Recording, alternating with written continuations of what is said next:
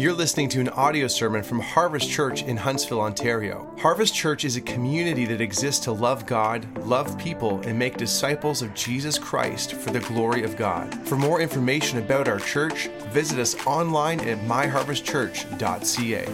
Let's go ahead and grab your Bibles and go to Ephesians chapter 5. Ephesians chapter 5 is where we're going to be this morning, starting in verse 22 and going to the end of the chapter in Ephesians chapter 5. If you're jumping in for the first time with us, we've been tracking through the letter that Paul wrote to the church in Ephesus, and what we've seen is the whole first half of this book is the gospel. And the gospel isn't this. The gospel isn't God is good, you're bad, try harder. That's not the gospel, right? The gospel is that we've been saved by grace through faith, not of our own doing, so we can't brag about it. And we've been saved, and that God is not trying to make bad people better, but that he takes dead people and makes them alive. That's what the gospel is. And the whole first half of Ephesians has just been gospel, gospel, gospel. This is who you are in Christ. And then there's this turn that happens, and it's now talking about how do you live out your life in light of that gospel. Your life is going to look different because Jesus is now in your life. And the next few weeks, we're going to see how this unfolds in the everyday stuff of relationships in our life. When I was a kid, one of my favorite movies growing up was The Karate Kid. And for those who have never heard of that movie, I'm so sorry. It's a story about this kid, Daniel, who gets bullied, and he meets up with this old Japanese dude, Mr. Miyagi, right, who teaches him karate. And as a 13-year-old watching this, I'm like, it was amazing, like just doing this. Oh, and I was like, yeah, I'm in, right? Like that was what he did. That was anyway. And so what happens is the whole big point of this movie was how Mr. Miyagi trains Daniel to deal with these bullies beating him up. And he trains him in karate, but he trains him in a weird way. Daniel comes over to his house and he has him wash cars, sand a deck, paint a fence. But Mr. Miyagi was pretty particular about it, about how you're to do it. He's like, no, paint the fence. You guys remember this, right? Sand the deck, right? Wax the deck. And so he's doing all this stuff. He says, you need to do it like this. And Daniel does these things for like a month, and he's finally so sick of it. He's like, this is ridiculous. You were going to teach me karate. Now you give me these weird rules and these weird chores. And then Mr. Miyagi goes to punch him, and Daniel does whoa. Remember that? It's just awesome, right? All the things that he'd been doing had been leading up to this moment to turn him into this great fighter. Mundane chores. Now we come to Ephesians chapter 5. And it's like God is setting us up in the very same way. And he takes these three normal relationships that we have, whether it be marriage or family or work, and he shows us, hey, if you do relationships like this, and now God sets these boundaries for us, saying, don't just do it how you want to do it. No. Do marriage like this. Do raising kids like this. Do work like this. And when you do it like this, it creates in us, it makes us more and more like Jesus. The gospel is displayed in these relationships in living color. And so one of the major themes in these relationships, the key that God's laying out saying, hey, do it like this in these relationships is in verse 21. Look at verse 21. It says, submitting to one another out of reverence for Christ. So if you want to do these relationships in a way that's going to change you and display the gospel, here is the key. Here is the do it like this. Submit to each other. It's going to be the theme running through all three of these relationships. And that word submit, it's really a military word. In the Greek, it was usually used for soldiers submitting to an officer. That when you join the army, when you join the military, you submit. You lose control of your schedule, the when and what you get to eat, where you go. Why? Why? Because to have greater unity for the mission that they're called to, you defer a whole lot of decisions and desires. And this verse here, verse 21, is calling every one of us, hey, this is what it looks like to submit. And why? How? It says, out of reverence for Christ. So again, you see the gospel in there, that because of the gospel, in response to the gospel that you've experienced in Christ, you take yourself out of the center and you put others' needs ahead of your own. So today we're going to look at marriage. What does this look like in our marriages? But as we do that, keep verse 21 out in front of you. That's the key here. submission. Now, why would submit to one another be important in marriage? Because listen, at the foundational level, self-centeredness is the main enemy of any marriage. And so as we go through these verses, you're going to see this double application happening. You're going to see this part where your marriage is supposed to be a display of the gospel. That's one application. But also this, in your marriage, you're going to see your desperate need for the gospel, for the Spirit to fill us. This whole ability, how we submit to each other, how we give up our comforts, our concerns to serve somebody else's interest ahead of our own, it's not naturally easy to do. It's impossible unless the Spirit of God creates in us, grows us in this non-self-centered life. And in turn, he creates these amazing marriages. Now, if you're sitting here this morning, you're going, I'm single, this has nothing to do with me. Let me say this. It might, because maybe God has someone for you in marriage. And here's the other way it has to do with you. Be praying for the marriages in this room, because it's not easy. We need grace. And why is that? Because anyone who's been married for longer than 2 weeks will tell you this. When you first get married, you marry a perfect person, right? They're just amazing. This person's amazing. And then sooner in the marriage, you begin to see, wait a minute, you're actually not perfect at all. And you begin to see selfishness and sin, and you begin to, both of you begin to see it. In fact, you both begin to say, hey, I see this in you, that you're not as perfect. And it's hard, because why? Because marriage is really this. It's a sinner meeting up with a sinner, and the two of you come together. Like that's not easy. Well, let's not just move past this. I mean, we don't often think about it in that way of it's two sinners coming together. On your honeymoon, it's not like your spouse leaned over to you and whispered softly in your ear, I'm a really big sinner. I'm all yours for life. But we can waste so much energy on external things and not come face to face with the sin problem at the core of every single one of our hearts. And if we don't come and look at the sin problem underneath all the other stuff that may cause strife in marriage, we don't look at that, we're putting Band-Aids on broken limbs, because the root of it all, the root of all the struggles in any marriage, if there's struggles, is sin and self-centeredness. Now, you can hear that, and we can go one of two ways. When we hear that, okay, if that's what's going to cause my marriage to struggle, we can go a couple of ways. The first you can do is blame. That's a good one. It is actually the very first response and the very first marriage that was struggling, Adam and Eve. Right? Remember what happened? Adam and Eve choose not to trust God. They're like, forget God, and we don't trust his care for us. We're going to take care of ourselves. They go their own way, and God comes to come after them, to woo them back. And he says, Adam, why'd you choose sin? And Adam's like, it's the woman you gave me. Blames right away. Like, maybe put me to sleep, take out another rib, woman 2.0, probably way better than that. Like, he's just instant blame. He goes to Eve, and what's Eve do? Same thing. It's Satan. The serpent tempted me. We blame.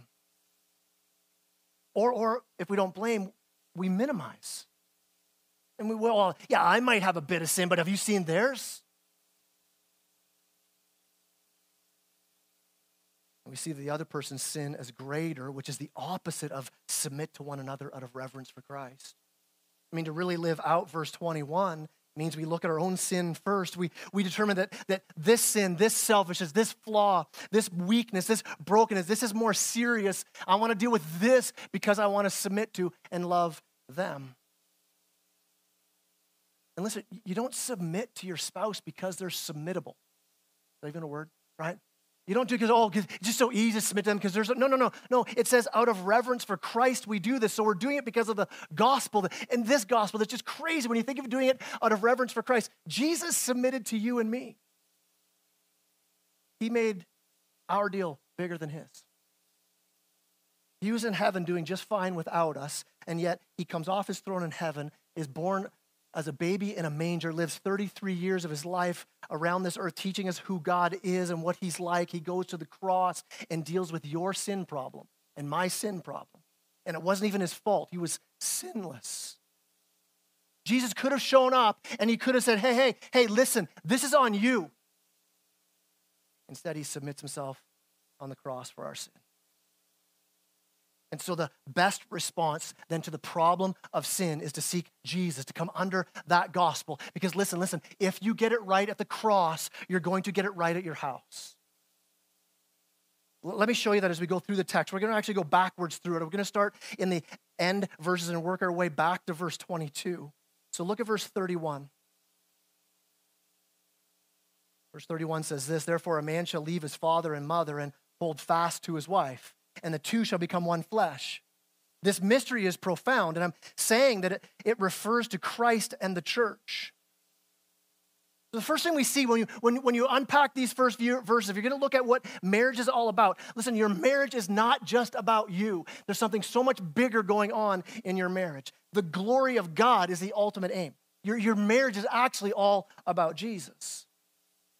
And we see these in these other verses we're going to read in a bit, where verse 22 says, wives, submit to your own husbands as to the Lord. Verse 25 say, husbands, love your wives as Christ loves the church. I mean, everything in your marriage comes back to Jesus, living for the glory of Christ, living to imitate Christ, living to obey Christ. Displaying the gospel is the ultimate aim of your marriage. And listen, we want to be happy in our marriages. I mean, God wants that for us as well, but the key to our happiness and fulfillment is not looking to ourselves. That just leads to selfishness. The key to happiness in marriage is not looking to your spouse. That just leads to codependency. But instead, the key to happiness is let's look to God. Let's look to his purposes. And what's Paul say? In verse 31, he's quoting from Genesis chapter 2. And what's that say? It says this very clearly, God designed marriage from the beginning with a purpose. And Paul says, here's this mystery of marriage. Now when you see mystery in the New Testament, it means this. Something in the Old Testament that wasn't quite clear yet, but because of the cross of Christ, we now have it more clear. He says marriage is like that. God designed marriage. He brought man and woman together, and he says you're going to be one flesh. This whole idea of becoming one physically, one mentally, one spiritually, one financially, become one. And he says, I did that. I brought you together as an illustration of my love. That's your marriage. C.S. Lewis said it this way, marriage is like a ray of sunlight. It hits your face and feels so warm, and then you look up to trace the sunbeam back to its source, the sun. So marriage is like that. When it's going so good, it's like, man, this is so great, but it's pointing to something greater.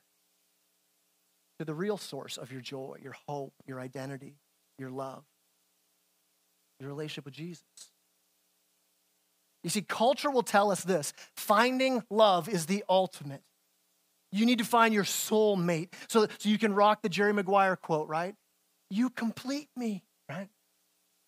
I mean, think about how many songs tell us this over and over again in our culture. I grew up in the 80s. If you're old enough to remember the song by Chicago, I won't sing it, okay? But the lyrics, right? You're the meaning in my life. You're the inspiration. You bring feeling to my life. You're the inspiration, right? Your mind's going back, right? Like, yeah, rocking the mullet, loving it, right? Nice lyrics, but it doesn't work. We weren't created to be completed by the love of another human being. You were created to be completed by the love of Christ. So if you're a lonely, insecure, unhappy single person and you seek the love of somebody else to try to take care of that, to complete you, you'll become a lonely, insecure, unhappy married person. Because marriage doesn't solve those needs, those pains, those hurts. And so single people, I would say this, look for a guy or a girl whose hope is in Christ first. I have 3 daughters. I tell them all the same thing. I say this, find a guy who loves Jesus more than he thinks he loves you. That's the key. You know, you're driving on the road and you come up to a bridge and the bridge has that sign where it has like the picture of the truck and the limit that the weight that it can hold, right? And they do that. I don't know how they do it. They just keep driving heavier trucks so it breaks and then rebuild it. I don't get it. But anyway, so they got that sign, right? This is the weight limit of the bridge. I would say this, spouses need to kind of have that same sign hanging around their neck that says, will not sustain the weight of your soul. Never meant to. We won't find our hope and our life in the horizontal. Relationships are great. God created us to live in relationship, but our ultimate, the whole purpose of marriage is to point us to Christ. It's why both singleness and marriage can be called gifts in Scripture. that you can be gifted with singleness. Why is that a gift? God might have something for you that you can only accomplish as a single person. God might be teaching or growing in you as a single person, growing your heart in a way that can only be grown as a single person. Now listen, if you're single and you desire marriage, that's a good thing. It's a God-given desire in you, but don't believe that being single means you're inferior. I mean, Jesus was single his whole life, and he didn't lack anything.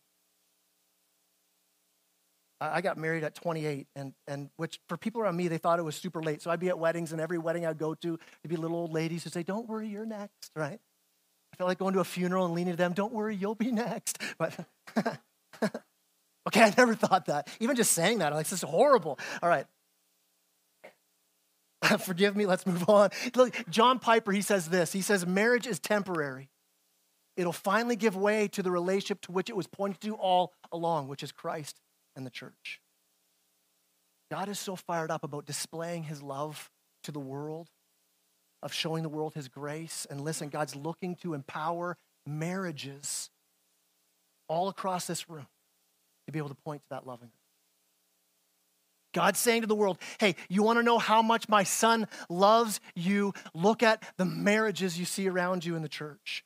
I mean, think how huge that is. Like whether you choose it or not, your marriage is saying something about the love of God. It's giving a picture to the world about Jesus. So let me ask you this. What kind of picture is it giving? Is it a picture of grace and love and sacrifice and commitment, tender care? But God says this. God says, you want to see the gospel, see it in marriage. So how do we do this? What are the boundaries God sets up for us to have this freedom of seeing that gospel happening? We're going to dig in the next couple of verses as these verses talk about, hey, husband, here's your boundaries. Here's how you live in a way that displays the gospel. Wives, here's your boundaries. And they are boundaries. They're not going to feel great. They're going to feel constricting. Our culture would say that it's archaic and so old. And listen, just like we were talking about in weeks past, the boundaries that God gives us give us ultimate freedom. I don't care what culture says. Culture does not define marriage. God does from the beginning. And so here we go. I got a diagram. Let me show you this. I didn't make this up. I got it from a pastor friend of mine, just as a way for us to get a bit of a picture on how marriage can work well. And so you see on the one side, you've got the husband, what he's called to by Scripture. This is what he's called to. He's called to love, he's called to lead, and he's called to learn. What's learn mean? We're going to see love and lead in the text here. Learn, you get from 1 Peter, where it says to live with your wife in an understanding way, to get to know who she is so you can love and lead better. So that's our call as husbands. Wives, your call, according to Scripture, would be to follow, to finish, and to fan. What do you mean by that? We're going to see follow and finish here. This idea of you follow your husband's lead, you finish, meaning you're a helpmate. You're that partner that says, hey, here's where you lack, and I fill that up. It's such a sweet role. God in Scripture calls himself that helper. That where there is lack, you can come alongside. The word you maybe heard used is complementarian, where man and women are different. Culture wouldn't say that. God's word does. We're different, but we come together in this relationship that complements. So a wife comes alongside and says, I can fill up where you're not filled up. I can finish. And then fan, that just means I want to cheer you on as the leader. I want to be the one who's your number one cheerleader beside you as you lead. And so what happens is when you're living in this way, as a husband leads and loves and learns, a wife, the main thing that the most wives are looking for is this idea of security. And you bring that as you love and lead and learn, and she feels security. And because of that security, she begins to follow and finish and fam. And what that does, it fills the husband's need for significance, which causes him to say, I can do this. And he loves, you see how that just starts to go like this really well. Now, here's the thing. Husbands, that's your box. You don't get to look over at her box and go, but she's not. You don't get to do that. God never called you to say, hey, make her do that. No. And wives, you don't get to look over. I don't want to do it because I want to. No, that's your box. That's where you're called to live. That's the boundaries we've been given. Now, you also see the other two arrows. If only is this circle, it's going to have a hard marriage. But you see, husband, your significance ultimately is found in God. Go there first. Wives, your security is ultimately found in God. You go there first. So keep that in mind as we walk through what this text says. So verses 25 to 30, that's for you husbands first. Verse 25, and you see this played out here. It says, husband, love your wives as Christ loved the church and gave himself up for her, that he might sanctify her, having cleansed her by the washing of water with the word, so that he might present, this Jesus might present the church to himself in splendor without spot or wrinkle or any such thing, that she might be holy and without blemish. In the same way, husbands should love their wives as their own bodies. He who loves his wife loves himself. For no one ever hated his own flesh, but nourishes and cherishes it just as Christ does the church. Husband, your call is to love your wives. Now, our culture finds the verse about wives very hard. Right, we're going to get to you, wives. I mean, it's your favorite verse in Scripture. I know, wives, submit to your husbands, right? We're going to get there. And in our culture, that's the struggle piece. That's where, are you kidding me? In this culture, what Paul laid out, as he's laying this out, when he says, wives, submit to your husbands, in the first century culture, they'd be like, of course. Makes sense, yes. Then he goes, and husbands, love your wives. They're like, what? Their culture would have pressed against this. Like, no. I make all the decisions. I'm the boss. And Paul goes, no. Love your wife. Again, listen, culture does not define marriage, does not set the boundaries. God sets these boundaries, and that's the freedom inside those boundaries that we find. And this first boundary, it's a high standard for husbands. Because it's not just love your wives. What's it say? Love your wives as Christ loved the church. What's Jesus' love look like? I mean, Jesus pursues us. He forgives us. He initiates. He didn't wait until you got your act together and then decide to love you and die for you. No, God demonstrated his love for us that while we were sinners, Christ died for us. So for husbands, here's what it means. Regardless of how your wife acts or reacts, your job is to love her, to pursue her, to value her, to chase after her. Like Jesus means this: you lay down your wants, your needs, your stuff to serve and love her.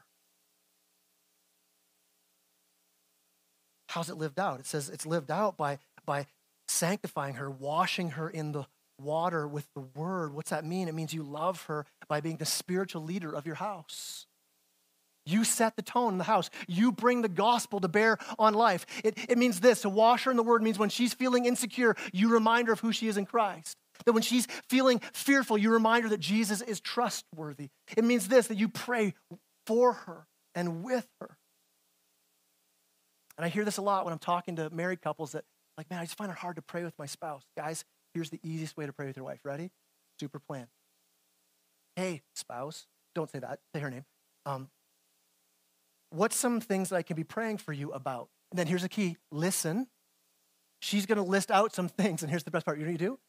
Pray those things right there. It's super easy. Go, hey, grab her hands and go, let's pray right now. And pray those things. Pray for her. Listen, men, your families will be most impacted when you are the one leading in family devotions, when you're the one leading the priorities of your home, when you're the one leading in discipline and discipleship.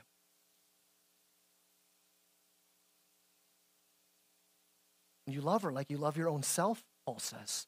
The way you'd love your own body, you love her. The way you take care of yourself, you do that for her. So laying down your life doesn't mean, oh, I would die for my wife. No, it also means this: I'm daily putting my needs below her needs. I'm lifting her up. I'm using whatever power and authority God gives me. It is used to serve her. Again, this is where learn comes in. This is where that verse in 1 Peter comes in. Become an expert at taking care of your wife. Learn her. And you could say, bro, she's not easy to understand. Like, women, I don't get them. I can't figure it out. And listen, I've heard you guys talk about snowmobile engines and investments and sporting teams with like crazy detail, right? We can figure out our wives, right?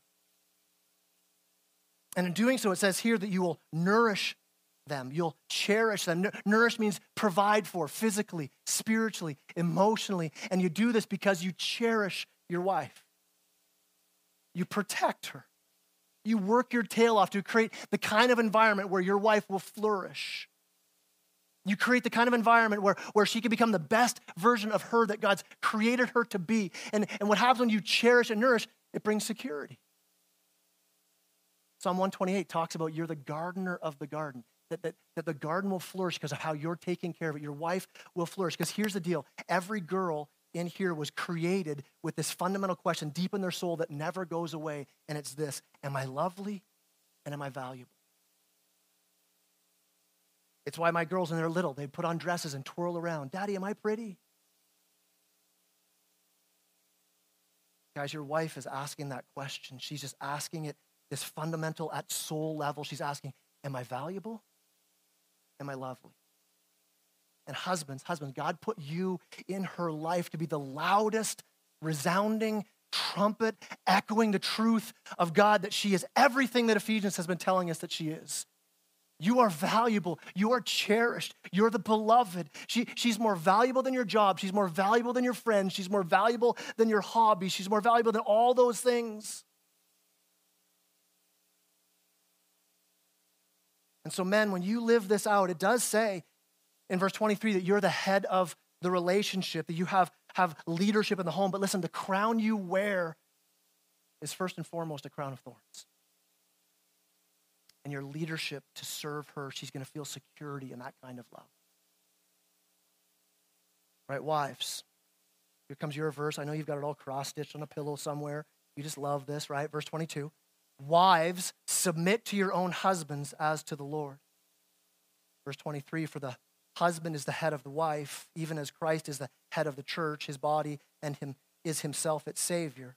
Now, as the church submits to Christ, so also wives should submit in everything to their husbands. Now notice again, why would a wife do this? It says, as to the Lord, as Christ would submit. So you reflect Jesus in how you submit to your husband's leadership. And again, I know it sounds archaic, it sounds weird in our culture. It's the boundaries God's created. And so just as the husband is created to love, even if a wife is not acting super lovable in the moment, wives follow and support and respect, even if your husband's a doughhead sometimes, right? God's put him in this role, and you're giving him this invitation. That's what submission is. You're giving him this invitation. Hey, step into the role God's called you to. Now, before we go on, I want to quickly share what this verse is not. It can be abused. This verse is not submitting to a husband who's calling you to ungodliness. This is where the church steps in to protect. It's not submitting to a husband who's abusive. We get the authorities involved when that's happening. It also says this, wives, submit to your own husbands. This is not women submit to all men kind of deal, right? So if your boss is a woman, don't go busting out this verse. Hey, wait a minute, right? It does not apply, right? Now, here's the other part I want you to notice. As husbands, this is her verse. This is not a verse for husbands to wield. In fact, Martin Lloyd-Jones said it this way in his commentary on Ephesians, men, you shouldn't quote this verse at your wife. It's hers to obey, not yours to demand. If she's not doing it, all you can do, other than maybe leaving the Bible open to Ephesians 5 on the nightstand every night, that would help, right? Highlighted. He says all you can do is try to be the kind of leader it would be a joy to submit to. Play your role and trust God with hers. Wives, as you do this, you're adding traction to this wheel. Every single man in here, whether you're 8 or 80 or anywhere in between, no matter how big and successful you are, men have this fundamental question at their soul level that they're asking, and they're asking this, do I have what it takes? Now, here's the thing. Every man knows the fundamental answer to that question is nope, not really. Like guys, when they're little kids, it's them trying to prove themselves to their dad. That's why we played sports or did strived in school. And then what happens? We're doing this as kids, and all of a sudden, this beautiful girl comes along. She smells so nice. She looks so nice. And what do? We now try to impress you, to prove to you that we have what it takes. And so guys who got the affirmation already, had dads or teachers or mentors in their life who gave them that affirmation, they'd more naturally become spiritual leaders. But a lot of guys didn't, though. And so they doubt they have it. And you can call him up into that by saying, you lead. Your submission actually creates this vacuum that serves as an invitation for your husband to lead and love well. And when he does, you can encourage him. And that's why I love him a man. I love a man who leads. And watch him come alive.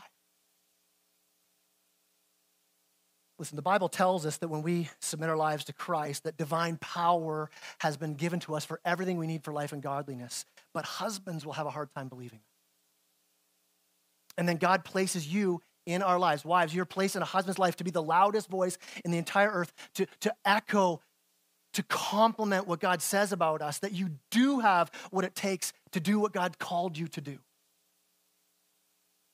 And what God's called every husband in this room to do is to be the head of the family. And wives, you can either tear out that foundation underneath him, or with your words and actions, you can fan it into flame. Now, let me encourage you this way, wives. Don't reject what this says because of what you've seen maybe warped, that you've seen it not lived out in a godly way. I love what Matt Chandler says. He says this: a husband sacrificially loving his wife and a wife submitted to her godly husband creates a relationship the world would never look at and say, how disgusting and archaic. A lot of people who say they're turned off by the Christian teaching on marriage are attracted to the Christian marriages they see. As the worship team comes up, as we end off this morning, verse 33 says this. Paul wraps it all up again in verse 33. He says, however, let each one of you love his wife himself, and let the wife see that she respects her husband. So he calls him again. Husbands, love your wife and live out the gospel answer to her sole question, am I valuable? Live that out. Answer that question for her. Wives, respect your husband so that you live out the gospel in the marriage where you're answering his sole question that says, do I have what it takes? And when the two of you start to conduct your marriage in this way, you're going to find, I promise you're going to find deeper joy. So husbands, I would say your response to this would be pray. Start to pray. Lord, how can I love my wife and serve my wife this week? Wives, that you would pray, how can I help and support and build up my husband this week? Pray for each other, encourage each other, speak truth and love into each other. But listen, all of this submission and sacrificial love and displaying the gospel, this is not happening outside of the grace of God. If you don't feel overwhelmed by what you've been called to as a wife in Ephesians 5, you've probably missed it. If you don't feel overwhelmed as a husband by what you're called to in Ephesians 5, you've probably missed it. The call here should have this overwhelming feeling, and overwhelming us to the point of what? To drop to our knees saying, Lord, I need you. And I know that even preaching this message, there are some of you who are challenged by it. Some of you who are encouraged by it because you're living in marriages like this. Some of you are like, man, I got to make some changes. And there's some in this room right now that this is a hard message to hear because you say, my marriage doesn't work. And it's so hard to live this out. Let it bring you to your knees even this morning saying, Jesus, I need you to live out what you've called me to live in the boundaries that you've called me to live out. Because I would say this, the quality of the horizontal relationship will always be according to your vertical relationship. Any disruption here horizontally comes from here. Any disruption you have between you and the Lord causes chaos horizontally. But the good news is this, when you get this right, God takes care of it. Let me pray for us. Lord God, we need you so much. Jesus, we need you to do a work that only you can do. And so in this moment, as we pray, as we worship, I pray, Lord Jesus, the gospel that you so clearly lay out for us, I pray that it would be spoken over this room. I pray that your spirit would be at work in hearts and lives. I pray that where there are marriages that are struggling, Lord God, that you would step in with grace. I pray that you would speak loudly to husbands who aren't loved, to wives who are not following, God, and you would call us to come within these boundaries you lay out for us. And Lord, where it's damaging, where it's difficult, where past sin has just seemed to pile up, God, I'm so thankful that your grace can deal with even that. And your spirit can empower for what can happen today. And you can begin to make a change. God, we know we can't do that on our own. And so Lord God, I pray that you would, even now, that your spirit would begin to do a work. I pray this in Jesus' name.